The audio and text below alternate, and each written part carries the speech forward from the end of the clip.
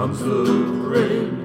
With my anger comes a tide of emotion, killing joy, cutting steel across your eyes.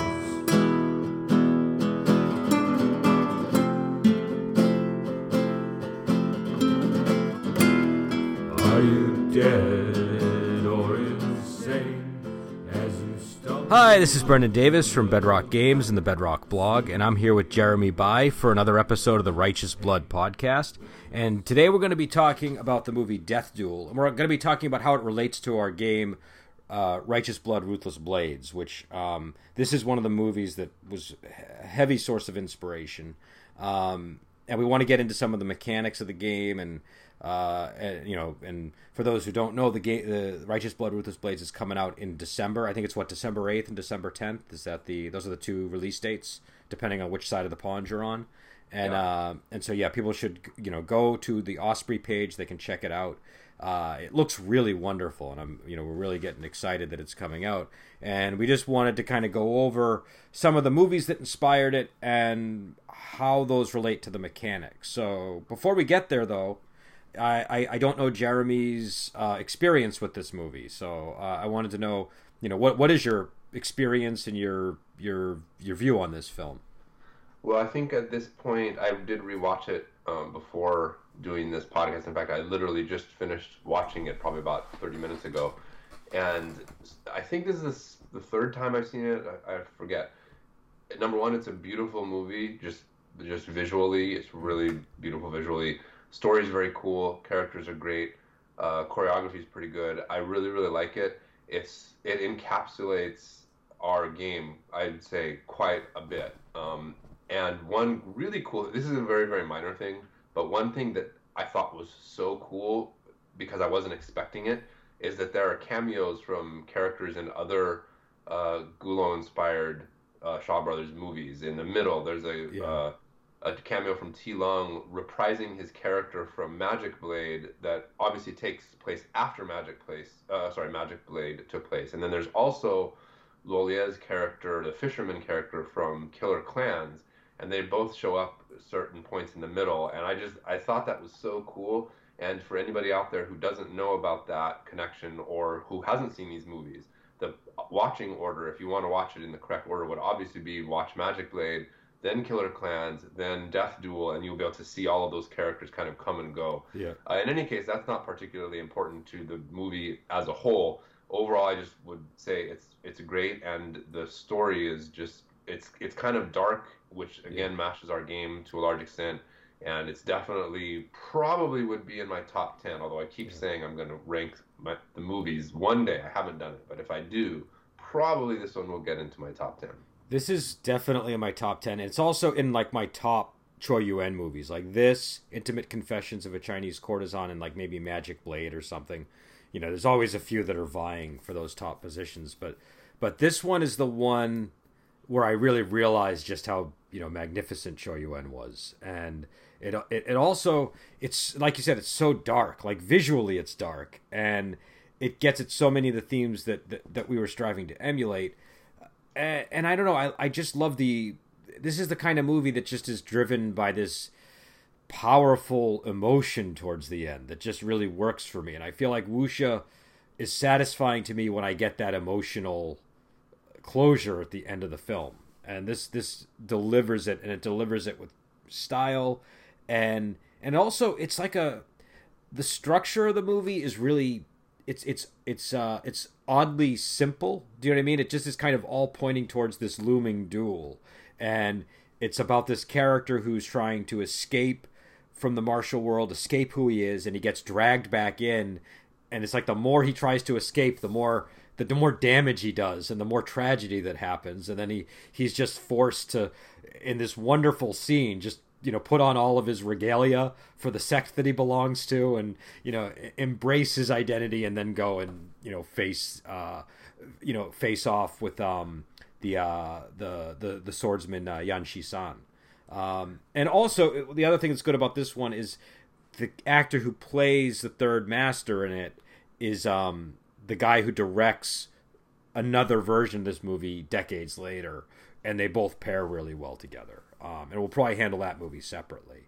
So yeah, I think this is a great movie on its own, and I think there were a few key areas of inspiration. I guess we can get to the one that you pointed out to me, which was I obviously took the idea of Bone Physician from this movie, and Bone Physician is a character in the book who's kind of a creepy, maybe possibly evil physician, who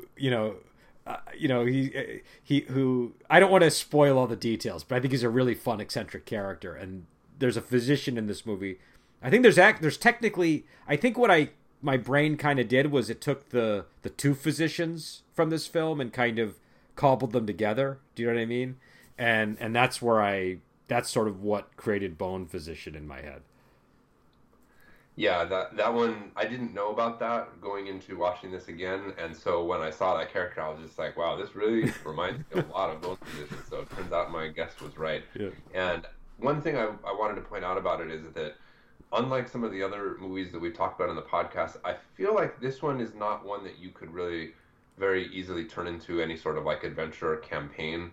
You know, like for instance, Bride with White Hair 2 was one that you could take the movie and make a campaign about it, or an adventure at least. This one, I feel like not so much, but in terms of the themes and just little teeny elements here and there, it definitely it covers everything that we were going for in the game. So and one of the things. So going on to, unless there was something more you wanted to say about Bone Physician. Well, something I want to say about what you just said is that I think this kind of plot, it's obviously not one you can plan in advance, unless you have a particular type of, like, our game is not one that does that sort of thing, where it has tools for making certain sort of stories definitely happen. It's more open-ended and more freeform. But it's the kind of adventure where if a savvy GM can see it coming in the game itself and allow it to happen, if that's where you know what I mean? So if a duel like this arises, you could have a campaign like this, but it's not necessary. It's got to kind of happen organically, because obviously the protagonist in this movie would be a player character, and unless you're railroading them, you just can't get to that final duel without. Do you know what I mean? It has to happen on its own. And so much of this movie revolves around either tragic or dark, or at least just, I don't know what the right word is, but bad stuff happening to the main character. Yeah. And although that stuff makes for great drama in movies and books, when it's happening to a player character, I don't think that's particularly fun. I know from firsthand experience, because I was in a game once with a good friend of mine who was a GM. And this was back in the days when Game of Thrones was probably only in maybe season 2 or 3 or something, I feel like. And so he was wanting to recreate the sort of, extremely dramatic, like tragic stuff that happens there. And so he had this idea for this scene that he wanted to happen, and it was happening to my character, and it was just really kind of a humiliating and like just it was really humiliating defeat, essentially. And despite the fact that I should have been able to escape that situation, he basically made it so that it was impossible for me to escape, and this really horrible, humiliating thing happened to me. And I wasn't like crying or something about it, but it just wasn't fun. And so if you were going to try to recreate this movie on a character, and then like every turn everything they did and every turn resulted in them being kicked to the dirt, it probably wouldn't be very fun. Well, I think the way that you handle that stuff is obviously you don't make it impossible. Like, I think the problem that GM ran into is they were saying this has to happen the way that I've envisioned it, because I have this grand, tragic thing. A much better way is, number one, allow it to unfold organically. Maybe in a campaign you cross somebody who decides, I'm going to get revenge on you. And then once that ball gets rolling, the GM has to be very fair and even-handed in how they deal with that. And so I think having a good sense of fairness, and also players who trust you, so that you're not you're not putting them in a situation where it's like, well, obviously anything I do is bound to failure. If you're so I think a lighter hand is the way to handle that stuff. And I think also not starting with the idea of I want this scene to happen, but more working through the NPCs. Like, my NPC really wants to get revenge. How is he going to do that? that sort of thing. But also there is one mechanism in our game that can kind of touch on this stuff, which is the destiny paths. And again, it's a lighter idea, and it's a sort of randomized thing. But the notion is the player can select from a number of different tables, and those tables have different results on them, and whatever is rolled randomly secretly, that is the player character's destiny. It's an optional rule. It's not something you use in every game, but you could sort of see the Derek Yee character being somebody who has a particular destiny path. And what a destiny path would do is it wouldn't force all of this stuff to happen, but it would mean that whatever that person's destiny is, it functions a bit like gravity. So say his destiny is to lead this sect that he's trying to escape from. Anytime he's in a situation where he's resisting his destiny, there might be a small penalty. And anytime he's leaning into his destiny, there's a bonus. But the thing is, the character doesn't necessarily know what their destiny is. So, and obviously, we do, because of the nature of the destiny path thing, we do mention in the book that it is really more for like experienced GMs, because it's a little hard to manage that sort of thing if you're not accustomed to it. So, yeah, I would say it's definitely for experienced GMs and probably experienced players as well. One thing that I've noticed, I feel like I have more experience with new players. I don't know why. Just over the years, I've played with a lot of new players, and maybe you can chime in with your opinion, but I feel like players who have not played a lot of role-playing games, when they play the first few times and the first few characters, like they are extremely invested in that character being like the ultimate character and their ultimate character. And I feel like as players get more experience and they kind of get those ones out of the way, then they're more interested in kind of exploring new ideas and seeing where Destiny takes them, for lack of a better term. So for experienced players and GMs, that Destiny thing I think would be really cool. And I really like the idea also of the player being able to, the player not really knowing what their destiny is and then finding it. But again, that is going to take a lot of effort on the part of the GM. And what's cool about it is the destiny paths. And I use something similar. I had like the fated flaw in Ogregate. It was a very similar concept, but we kind of refined it here, and it's I think it works better. But the cool thing about it is then it can also tie into stuff like fortune telling. So it can make any fortune telling skill rolls can actually have an effect in the world. I mean, it's stuff like, that's meaningful. So I like how those things all kind of work together. But yeah, I'm with you. I think that new players, when I was a new player, I mean, all of my first characters magically had all 17s and 18s for attributes in my D&D games when I first played. And, anybody who's played D&D knows that's pretty hard to do, but somehow I managed to pull it off with my first 3 characters, and the GM looked the other way, I think. But yeah, I think everybody wants to be whatever the ultimate god character is. Like at the time when I was really getting into D&D, I think I started in 85, so I started a little before this, but by the time everything was in full swing, Dritz Duerden was like a big character, and that was the one that everybody seemed to be wielding 2 blades, and everybody was kind of a badass. I think that's always the thing, and also in this genre, there's nothing wrong with wanting to play a character who is a badass. That's kind of it's that kind of genre. It's just like it's like a Western genre or a spy genre where everybody kind of wants to be James Bond or wants to be the Man with No Name or John Wick or this kind of character. And I think that's fine. But you can be that character and also have an interesting destiny too. And also the other thing about our game is it is, to get into a topic that you brought up, which I thought was an interesting observation about this movie. You don't necessarily know that if you're the Derek Yee character or not in our game. You know what I mean? So yes, that character can exist, but you don't. It's intended to be a somewhat lethal game, and we wanted that tension. That I think this movie is all built around a duel that everybody knows is going to happen. You don't know who's the better swordsman, and on a micro level, every fight is kind of like that. Like you were saying, like some people go in and they're really cocky and they just get killed in the first 2 seconds. And so our game embraces that, and and that's why we always kind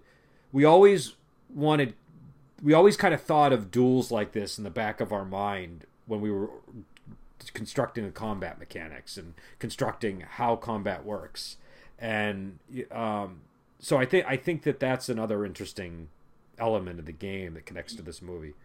Yeah, I kind of went back and forth as we were going through the design process and testing and stuff about my thoughts on that. Because I think me and you even had multiple conversations where I was like, well, how is the GM supposed to create an encounter when he doesn't know how, blah, blah, blah. And we do have some advice in the book for how GMs can kind of try to set up balanced encounters. But in the end, I think this way is great. I mean, in this movie, again, like you mentioned, it's a perfect example, not just of the final duel, but throughout the story, there are people running into the main character, and he is either the top swordsman or the number 2 swordsman is basically the premise. The two characters, Yeshua-san and Third Young Master, they're both top swordsmen, and Yeshua-san wants to find out if he is better. And so they're going to have this duel. So basically nobody really knows who's better. But the point is, they're both like ultimate swordsmen. And yet many, many people come and pick a fight with, Third Young Master and then just get beaten up or killed instantly. And so in our game, we do have a system by which you can sort of assess an opponent. Yeah. We have a thing called Killing Aura, and the Killing Aura essentially correlates to the person's level. So when you assess somebody's Killing Aura, the GM is supposed to do it in a little bit of a sort of artistic fashion. They don't just say, "Oh, he's level 3." He'll say like his Killing Aura is far higher than yours or something like that. So you could at least get an idea. But there are ways to mask that aura. High-level characters can automatically mask it after a certain point, and then there are abilities that let you do that even before you're at a high level. So really, it's very difficult to tell, but just looking at somebody, if they're necessarily better than you or whatever. And so that, I think, carried over very well, and the players should kind of have that question in the back of their mind all the time, when they're facing off with somebody and they're going to fight them, and they assess them, and it's not a clear read. Is it somebody that doesn't know martial arts? Is it some top master that's hiding his ability? Is it, who knows? That tension definitely carries through. I at least in my games and playtesting, it was definitely a success, I think, the way that it played out. Yeah, and the other thing, too, is this is the sort of thing we were talking about, how, no game can emulate every movie and every aspect of every movie, and so if we're trying to emulate a movie like Killer Klans, where I feel like Killing Aura was more present somehow. Do you know what I mean? You're going to want Killing Aura, but one thing that the GM can always do is they can always just take Killing Aura out if they want to intensify that tension. You can do that with a lot of different mechanics. I think that's an important, probably something we should have addressed more in the game. But we didn't have space. We ran into space issues in terms of game content. So this might be a blog entry, but I really feel we should have emphasized, these kinds of games. The GM is not just the GM. The GM should look at themselves as a game designer too, and they should be willing to take apart a game, to rework it. This is a hobby, and so like any hobby, you're just as much of a mechanic as the people who make the game. And so I think that this would be an area where if somebody is playing Righteous Blood Ruthless Blades and they specifically want to emulate a specific movie and they're like, well, this mechanic doesn't quite line up, take that mechanic out or add one in that will line up. I freely do that in my own games, so I think that that's an important point. But that said, I think that the Killing Aura is still, I think we struck a good balance because the Killing Aura is opaque enough that you still maintain that tension. Now, the other thing I wanted to get into was the way. Well, to give some backstory here, this movie is based on a book called The Sword of the Third Young Master, written by Gulong, and it's a really good book. And one of the things in the intro to the book that Gulong says is that he tried to treat every character like a coin with two sides, and he's kind of talking about how he didn't want to just make them all hateful or all characters that you liked. He wanted to have that extra level of depth, but there's something admirable but something a little repugnant about them. And when we were working on the NPCs, which were really central to the game, that was something that I kept in mind a lot. I was like very conscious of that concept. And so even though it's not as present in the movie itself, it's still something that when I see this movie I think about in terms of, you know, where I was trying to go with the characters in the game. So yeah, I don't know if you had any thoughts on that or. Yeah, well, I mean, I pretty much am on board with you on this one, I think. But yeah, so I mean, and again, I you know, just so people understand, I think we have what, like 50 characters in the rule book. Is that the total? About that, yeah. Yeah. So I mean, so it really, I really did feel like we were writing sort of the third young master in a way, because it's like we were like, Gulong has an insane number of characters, and for him to kind of take each character, and I think if I remember, it's almost like every chapter he introduces a character, and I could be wrong about the structure, but I feel like it's like you get a character introduced, and the next chapter you kind of see that other side of the coin about the character, and if it's not the next chapter, it's like the next beat in the chapter. But yeah. One thing I did when I was, the way we went about it was you and I kind of essentially would create characters in like short bursts. I think like we would aim for 4 a week or 5, I forget what it was. And so in the end, I think we each roughly came up with half of the characters each, roughly speaking. Yeah, we specifically assigned ourselves each half of the and then we each kind of like gave feedback and went back and forth, and then in the editing process as well, we kind of tweaked things here. So we both had a hand in pretty much everything. But in terms of the foundation, you made about half, I made about half. And what I did at a certain point was that I started going through to see which of these characters were like obviously villainous or bad, because we have quite a few. And then I did try to put in a few that were just good characters, and you have some as well that are good, but even those good characters have either vices, they have some vice, or they might have some dark backstory.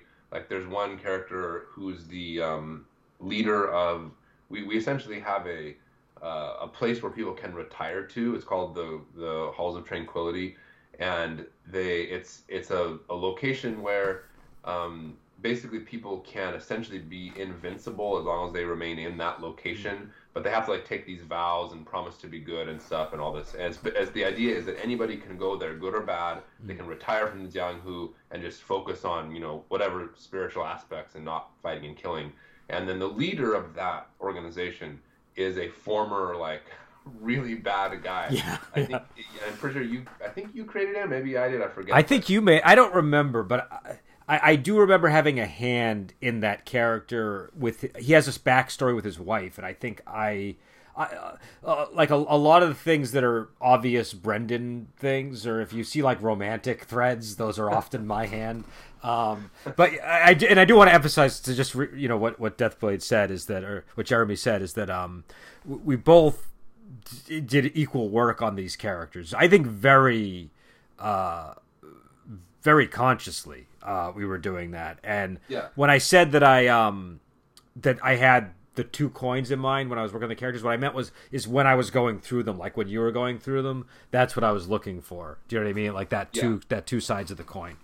And so I think we pulled that off with most of them, and I think that leads to some pretty good character depth to where we don't have, I mean, just like Gulong and a lot of his stories, or most of his stories, I guess you could say, he doesn't have so many black and white characters. His characters are all different shades of gray in one way or another. Yeah, and they're not like, when we say depth, it's not like depth in like a I don't know what you would say, like a modern drama type movie depth. It's more like how Wuxia handles it, which is like characters have like surprising traits or character. Like I guess a good example of that would be what's his name from Heroes Shed No Tears, the one who loves to dance. Was it Meng? That was Zhu-Meng. Yeah. So Zhu-Meng, he's this real manly man, but he's like extremely into dance, and his face lights up in the movie version, at least when he's dancing, when Kufeng is playing him. His face lights up, and it's just this real weird contrast to his otherwise really, and he's got this lion-like physique too. So it just kind of it just makes it even more interesting. So so that's the kind of depth I think we were layering onto these characters. And also I think we were. I think this is again another reason why this movie is, and the two sides of the coin thing, and a scene that we're about to talk about, is relevant to the game. Is our game it's open to anti-heroes and reluctant heroes. Do you know what I mean? We have a lot of those kinds of characters in there to populate the world. And there's a scene in this movie which always just stands out in my mind, where he goes to a tavern and I think he's talking to a scholar, and it's a very crucial moment in the hero's life, and he's kind of looking for meaning, and he asks, like, if you could do anything in the world, what would you do? And the scholar's like, oh my God, I waste my whole life studying, and I just wish I had gone out. I forget what it was, but he wanted to go out and just have fun basically, or do other things. And then there's a woman, and he's like, well, what would you do? And the father woman's like, don't even say it. Like, she's got a tablet over there that says she's a chaste woman, and she wouldn't do anything except be a chaste woman. And she's like, no, I'd go sleep with a man because it's so fabulous. And it's just the way that these characters just break loose from the constraints that society has put on them. To me, number one, that's a very Gulong type move. But number two, I don't know, it gets at the kind, like, those, that's sort of the world that our Jianghu is operating in. It's a little bit more unorthodox. It's not as, strictly Confucian in that way. There's there's just that streak running through it. And so I think that theme is a big theme I took from this movie that I wanted to carry into the game. But also it's just a funny scene. Like, if people haven't, it's one of those scenes that just pops when you watch it because it's so amusing the way it's done. And that's also the scene where the cameos show up, because then the woman gets attacked, and there's I think I forget if it's T Lung or Lo Leia who show up first, but I think they both show up at that scene. I was just rewatching. I actually rewatched it in two sections, and I watched the last about third just now, and I had passed that part, and then I went back to rewind it. And if I remember correctly, I think T Long comes first, then Lolia, and I'm pretty sure if I remember correctly, Lolia says the same. He has the same catchphrase as from Killer Klans. He says, "If you want to kill him, you have to kill me first, or whoever wants to kill him has to kill me first, or something." And then he even wipes the blood on his face as well, just like from Killer Klans. This is great. I really love that part. I love that guy, that character too. Spoilers, he dies in Killer Klans, but he was just a really cool character. And also, he's an example of how there really shouldn't be limits on genres. Like, he's essentially Luca Brasi from The Godfather. Like, I mean, there's just I don't know that for a fact, but I'm 99% sure that's his version of Luca Brasi. And Luca Brasi's an awesome character, and that character has that same, I don't know what you would call it, like this. There's like an esoteric power to him, because he's operating on a different level than everybody else, and everybody's kind of afraid of him. And so that scene, it's a little bit more comical, because it's like they condense his whole character story into that one cameo, so you get everything from you must go through me before you get to him, and then the blood stain on the face.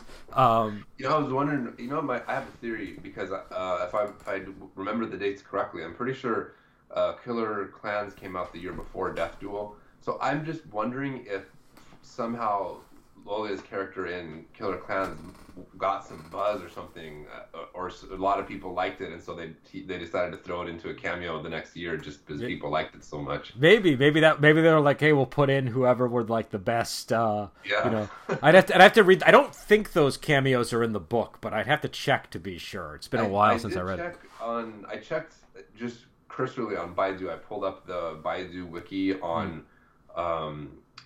I pulled up the Baidu wiki of Sword of the Third. Sorry, the Sword of the Third Young Master, and I just did a search a global search, and I didn't see the name of the character pop up. It has a list of characters, and he's not in there. And I also looked up his character entry on the wiki as well, and it didn't. It just specifically said he was in Horizon. I think it's Horizon Bright Moon Saber, or I forget. That's Butterfly. that's the Butterfly Meteor is the one with So I think that was probably just a movie version. And by the way, I never mentioned this, but the, Lolia and Tilang are, I think, my two favorite actors in all of the old school movies. I love both of them, and so to see them both in reprising their roles here just really tickled me. It was really fun. Lolier is the best at playing villains, in my opinion, and T. Lung is the best at playing like heroes, but heroes that have kind of like a dark side to them. Do you know what I mean? Yeah, for sure. And so, speaking of which, I was going to pop this in earlier. I didn't have a chance. Just you were talking about the killing auras and different things like that, and I recently was watching Sentimental, or what's it called? Return of the Sentimental Swordsman. I think it's basically Sentimental Swordsman 2 with T. Lung. He reprises the role of Li Tanhua, or basically Little Lee's Flying Dagger. And that movie has a really, I think, a lot more emphasis on the aura and the ratings of the fighters. So it probably would be good for us to talk about that one day. We don't mention it in the book. And incidentally, yet again, I forgot to mention this at the beginning. If you go to my website, which is jeremybai.com, I have a section for Righteous Blood, Ruthless Blades. It has links to all of our podcasts. It has blog articles that I've written, and it has also links to all of the movies that we mentioned in the book, as well as if you scroll down on that recommendations page, I also have other personal recommendations from me that are not in the book. So yeah, I forgot to mention that before. Now, what was the name of that story that movie was based on again? The Sentimental Swordsman. It's translated different ways, but the way I read it when I read the translation was Sentimental Swordsman, Ruthless Swords. In Chinese, it's Duo Qing Jian Ke Wu Qing Jian, which Duo Qing you can translate it different ways, but sentimental works like many. The character Qing is kind of it's hard to translate into English in the right way to make a play on words, because it can be translated different ways. So in Chinese, Duo Qing Jian Ke means swordsman, which is kind of weird because he doesn't actually use a sword. But in any case, Duoqing means many or multiple, and Qing means emotions or feelings. So it's somebody who is full of feeling, which that character obviously is. That's why he drinks so much. And then Wu Qing Jian, Wu means without, and Qing means same thing, emotions or feelings. So it's in English they say sentimental swords and ruthless sword. The Wu Qing could be ruthless, or it could be merciless, or it could be without emotion, it could be heartless or something like that. So in any case, that's the title of that one. Yeah, because I remember I think you told me that was one of either your favorite or one of your favorite Gulong stories way back before we were working on this even. It's been years since I read it, so I don't know what my reaction would be now that I'm a lot older, but it definitely was one of my favorite movies, and I liked his character a lot.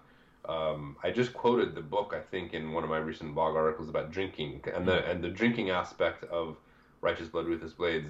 A lot of it, at least for me, is inspired by that story. Although Gulong obviously has drinkers in pretty much all of his stories, just about. But it's specifically in Sentimental Swords and Ruthless Swords, the Little Lee character, he's drinking all the time, and I think he for me was a big inspiration to the entire drinking system in general, because I quoted this part in the blog article on drinking, but basically he's the kind of guy who he'll basically just be drinking constantly nonstop, and then he'll kind of be described as being in a drunken stupor or something, and then all of a sudden it's time for a fight scene, and he looks like he hasn't been drinking at all. So it's almost like the drinking doesn't really affect him. I think the quote in the blog article from there is, it says something like, most people can get drunk easily, but people who drink all the time and then want to get drunk later will have to work really hard to do it, or something along those lines.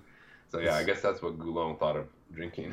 Yeah, I guess our game definitely has an emphasis on that drinking. And I remember you had recommended a translation of that to me, and I read it, and I mean, I don't know how you would react to it today, but I thought it was a very enjoyable read.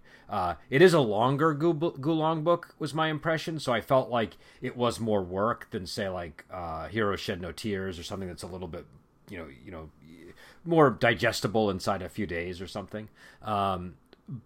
the one thing I would say is if you read a book like that, especially one that's a little longer, definitely take notes of the character names, because that will help you a lot when you get to like page 400 and they mention a character who you've forgotten about. And especially if they switch up the spelling of the character name or anything like that. Like you really, like, especially with the fan translations, you really want to take notes if you're going to do the readings. That's the thing. I remember I showed you my Bride with White Hair notes that I used to always do that when I would read these books. Not to mention the fact that in English, a lot of those names just blend together. I mean, in Chinese, it tends to make a lot more sense because there's a visual element to it that pops out, and especially with wuxia characters, the names of these characters a lot of times are not particularly realistic. It's a struggle for a lot of translators. And in my opinion, most of the time, it's better to not translate the names because they're not. It's like names in English that are also common nouns. Like they do mean those things. Like for example, the name Jet or Kitty or Cherry or Stone or something. Like those are all like actual nouns. And yes, when you hear somebody, somebody who has that name, you can, for instance, maybe think of the actual noun, but it turns into a name, not that thing. And so translating it is, in my opinion, most of the time not preferable. And so there's certain translations out there, even official ones, where I think people who are not that familiar with wuxia see them and go, oh, that's such a weird, interesting name. I have to translate it so that it comes across. And then it just kind of, I don't know, doesn't really carry the same feeling as it does in Chinese. But anyway, I actually now forgot why I went on that rant. Whenever I names, I start ranting about that kind of thing. Oh, we were talking about the fan translations. I just was going to say that in English, those names don't pop as much on the page, so it's a lot easier to lose track of who's who. I remember when I was reading Romance of the Three Kingdoms, it was just like crazy because there's so many people with the same surname and then like a very small variation on the on the given name. Like, who are all these people? It's kind of hard to tell. Yeah, that can get that's I think that's anytime you're reading something that's from a language that's not your own and you're dealing with names that you're not accustomed to, I think that's always a challenge. And what makes it doubly challenging, I think, is the translations. Like, there's not like a consistent, this is always the way it's done. So sometimes you'll read a book and the name will be like, the person's name is Fragrance or Flower or something. And then in another version, it'll be like whatever the sound of the word is. Yeah. And that can actually make it hard to find the story that you know what I mean? Like find references to the story and things like that if you're trying to do research. So there's all kinds of challenges there if you're going through translation, which is what I'm always doing. So, there was two other things I wanted to mention before we ran out of time. And one of them, this is like kind of something that I feel is sort of important, but these important things always come up 45 minutes into these podcasts. So it's like one of these days somebody's going to complain about something. I'm going to say, well, just go listen to our 10 hours of podcast and then you'll find an answer to the question somewhere. But it has to do with the fact that I mentioned to you before we did the podcast, I've been doing reading into world building and stuff for a variety of reasons. And I was reading into soft magic and hard magic systems. Not that wuxia is magic, but the same kind of principle applies, I think. And in my opinion, wuxia tends to be soft magic. And if you're not familiar with it, basically soft magic, hard magic, soft magic is there's not necessarily a mechanical explanation behind these things. And then with hard magic, there's a lot more of a mechanical explanation. In terms of fantasy, I think probably best example is going to be Lord of the Rings for soft magic and Mistborn by Sanderson for hard magic. In the Mistborn series, it's a very clear system of magic. Every element does a certain thing, and you know what it does. In Lord of the Rings, like you don't really know what's going on. Gandalf like does this or that, and you don't really know. And I think it's to a large extent it's similar in the wuxia movies and books. It's like there isn't really much of an explanation behind why these characters are so powerful, other than like they know this technique or something. But it's not like there's a mechanical system behind it, and so that makes it a challenge when you're trying to make a game out of something that inherently doesn't really have a lot of rules. And that's not to mention that the rules can change from book to book and movie to movie. And so anyway, the point of my little monologue here is just that obviously if you're going to make a wuxia game, you're going to have to if you're going to make a game, you have to make mechanics for everything, and so you're Yeah. going to have to decide what can be done.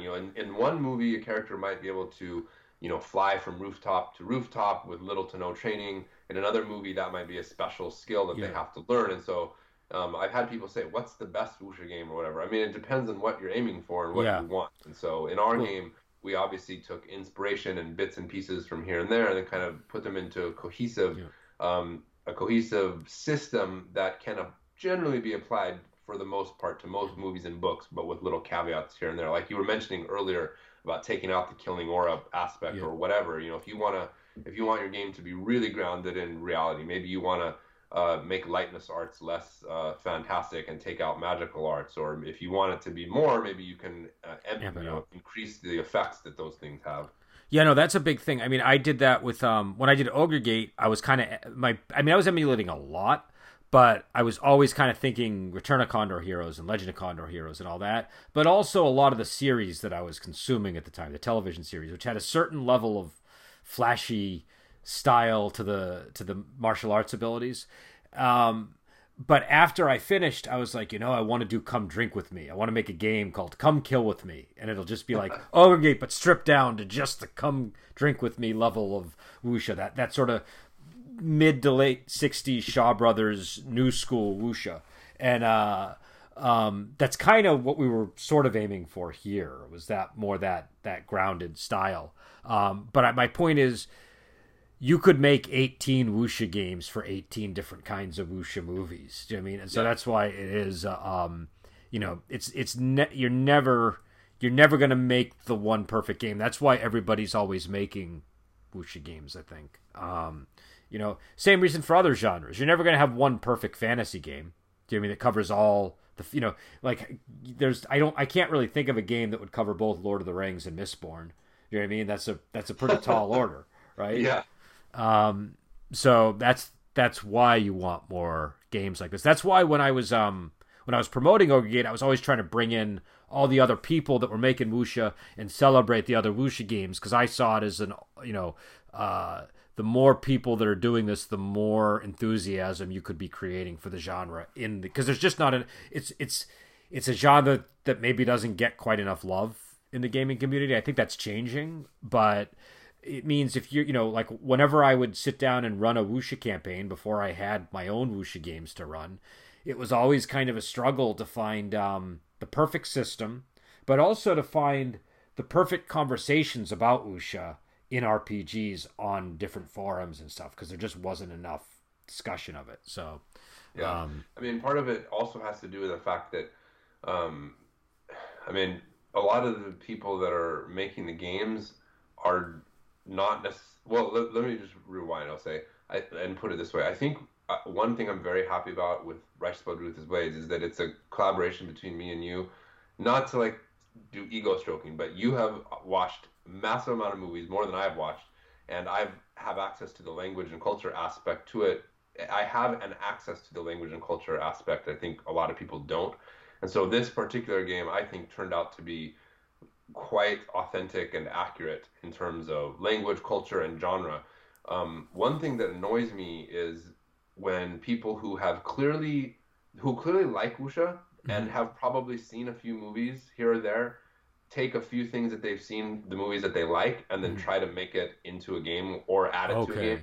I have a video in which I kind of rant about the wuxia advice in the Dungeons and Dragons 5th edition Game Master Guide. It's just really bad. I think that's more a problem in a bigger game like D&D. There's smaller wuxia games that do a really good job. But I think what tends to happen, and I don't mind it so much, because I think it's sort of like sometimes you take like D&D is a big tent RPG, right? So if you're playing D&D, there's a default fantasy assumption. But if you're a GM, maybe you watch A Fistful of Dollars, or you watch something like that, and you're like, I want to bring that into my campaign. You don't necessarily want to go and watch every Western movie ever, but you want to bring in something from that thing. And I think it's okay if somebody saw Crouching Tiger and Come Drink With Me, it was like, I want to bring those into the game. I think that's and the game they're bringing them into is D&D. I think where they went wrong with the thing you showed me is they were mixing in like samurai and stuff, and it was like, this isn't even wuxia. I think that was where that was getting for sure messy. I think what must have happened there is wuxia just became a term for Asian martial arts with vague fantasy elements to them that and that's what they meant when they used that. And I think that's pretty much that's clear from when you read it that that's what was happening. But as the years go by, both gamers and readers are getting more mature and sophisticated. I don't necessarily mean in age, I just mean as they consume more content, they're getting more aware of the genres and whatnot, and so things are changing. And I think, now I've said this before on this podcast, I don't think that there's like some right way that you have to do it and that I know that right way. And especially when you're dealing with your game group, I think as long as you and your game group are happy, then that's the most important thing. But since we are the designers and we're providing this game, I think that providing an authentic and accurate foundation to build on is important. And for instance, I remember a while ago I mentioned there's two things I wanted to talk about. This, I'll save the second thing because it kind of relates to this. Yeah, because we're running out of time, so I don't want to cut you off. So anyway, the point is just, I think that players and game masters can do whatever they want with whatever system they want. But when you're providing the system and you say this is wuxia, then I think that the designer has a responsibility to at least try to have as much accuracy as possible. Well, I guess that's and I guess my take on it, I think they have the responsibility to be clear about what it is they're providing. So if they want to say we're taking traces of wuxia, but we're putting then that's. But you don't want to say this is an authentic wuxia RPG and then not deliver that. And also to your point about times changing, I mean that's the internet has really made people savvy a lot more quickly. Like even when I look back at the Ogre Gate introduction, I cringe a little bit because of and you can actually see the language change from the introduction of the book to like midway through the book. And part of the reason for that was, I think at the time, like the standard way to describe like a wuxia hero was a knight errant. And that's a really bad, and martial hero is probably better or whatever. I think that's the term I eventually adopted. But we had like 18 conversations about this. Well, not you and me, but me and the other people working on the game when I was making Ogre Gate. And at the time, I think the consensus was, well, people won't know what we're talking about if we don't say knight errant. So we got to say knight errant because that's the you know what I mean? But then like within 2 years, that wasn't even the standard anymore. So it's one of these things where I think the internet accelerates the what the consensus is for how to describe these things in English. It's definitely something I experienced firsthand, where I was like, whoa, things really advanced quickly when I look back at what I did in 2015, which is just 5 years ago. So I guess with that we should probably head out.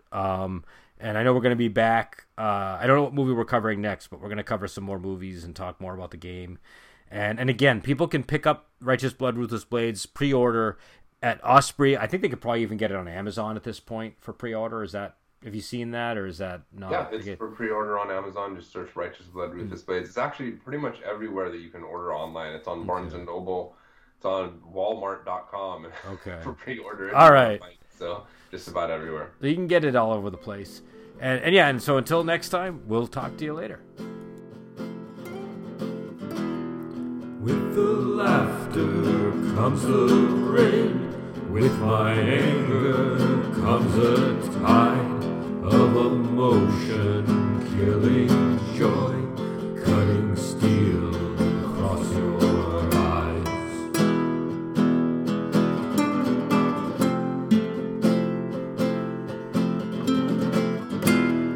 Are you dead or insane as you stumble through the night? Soothe the anguish and the pain with the soft taste of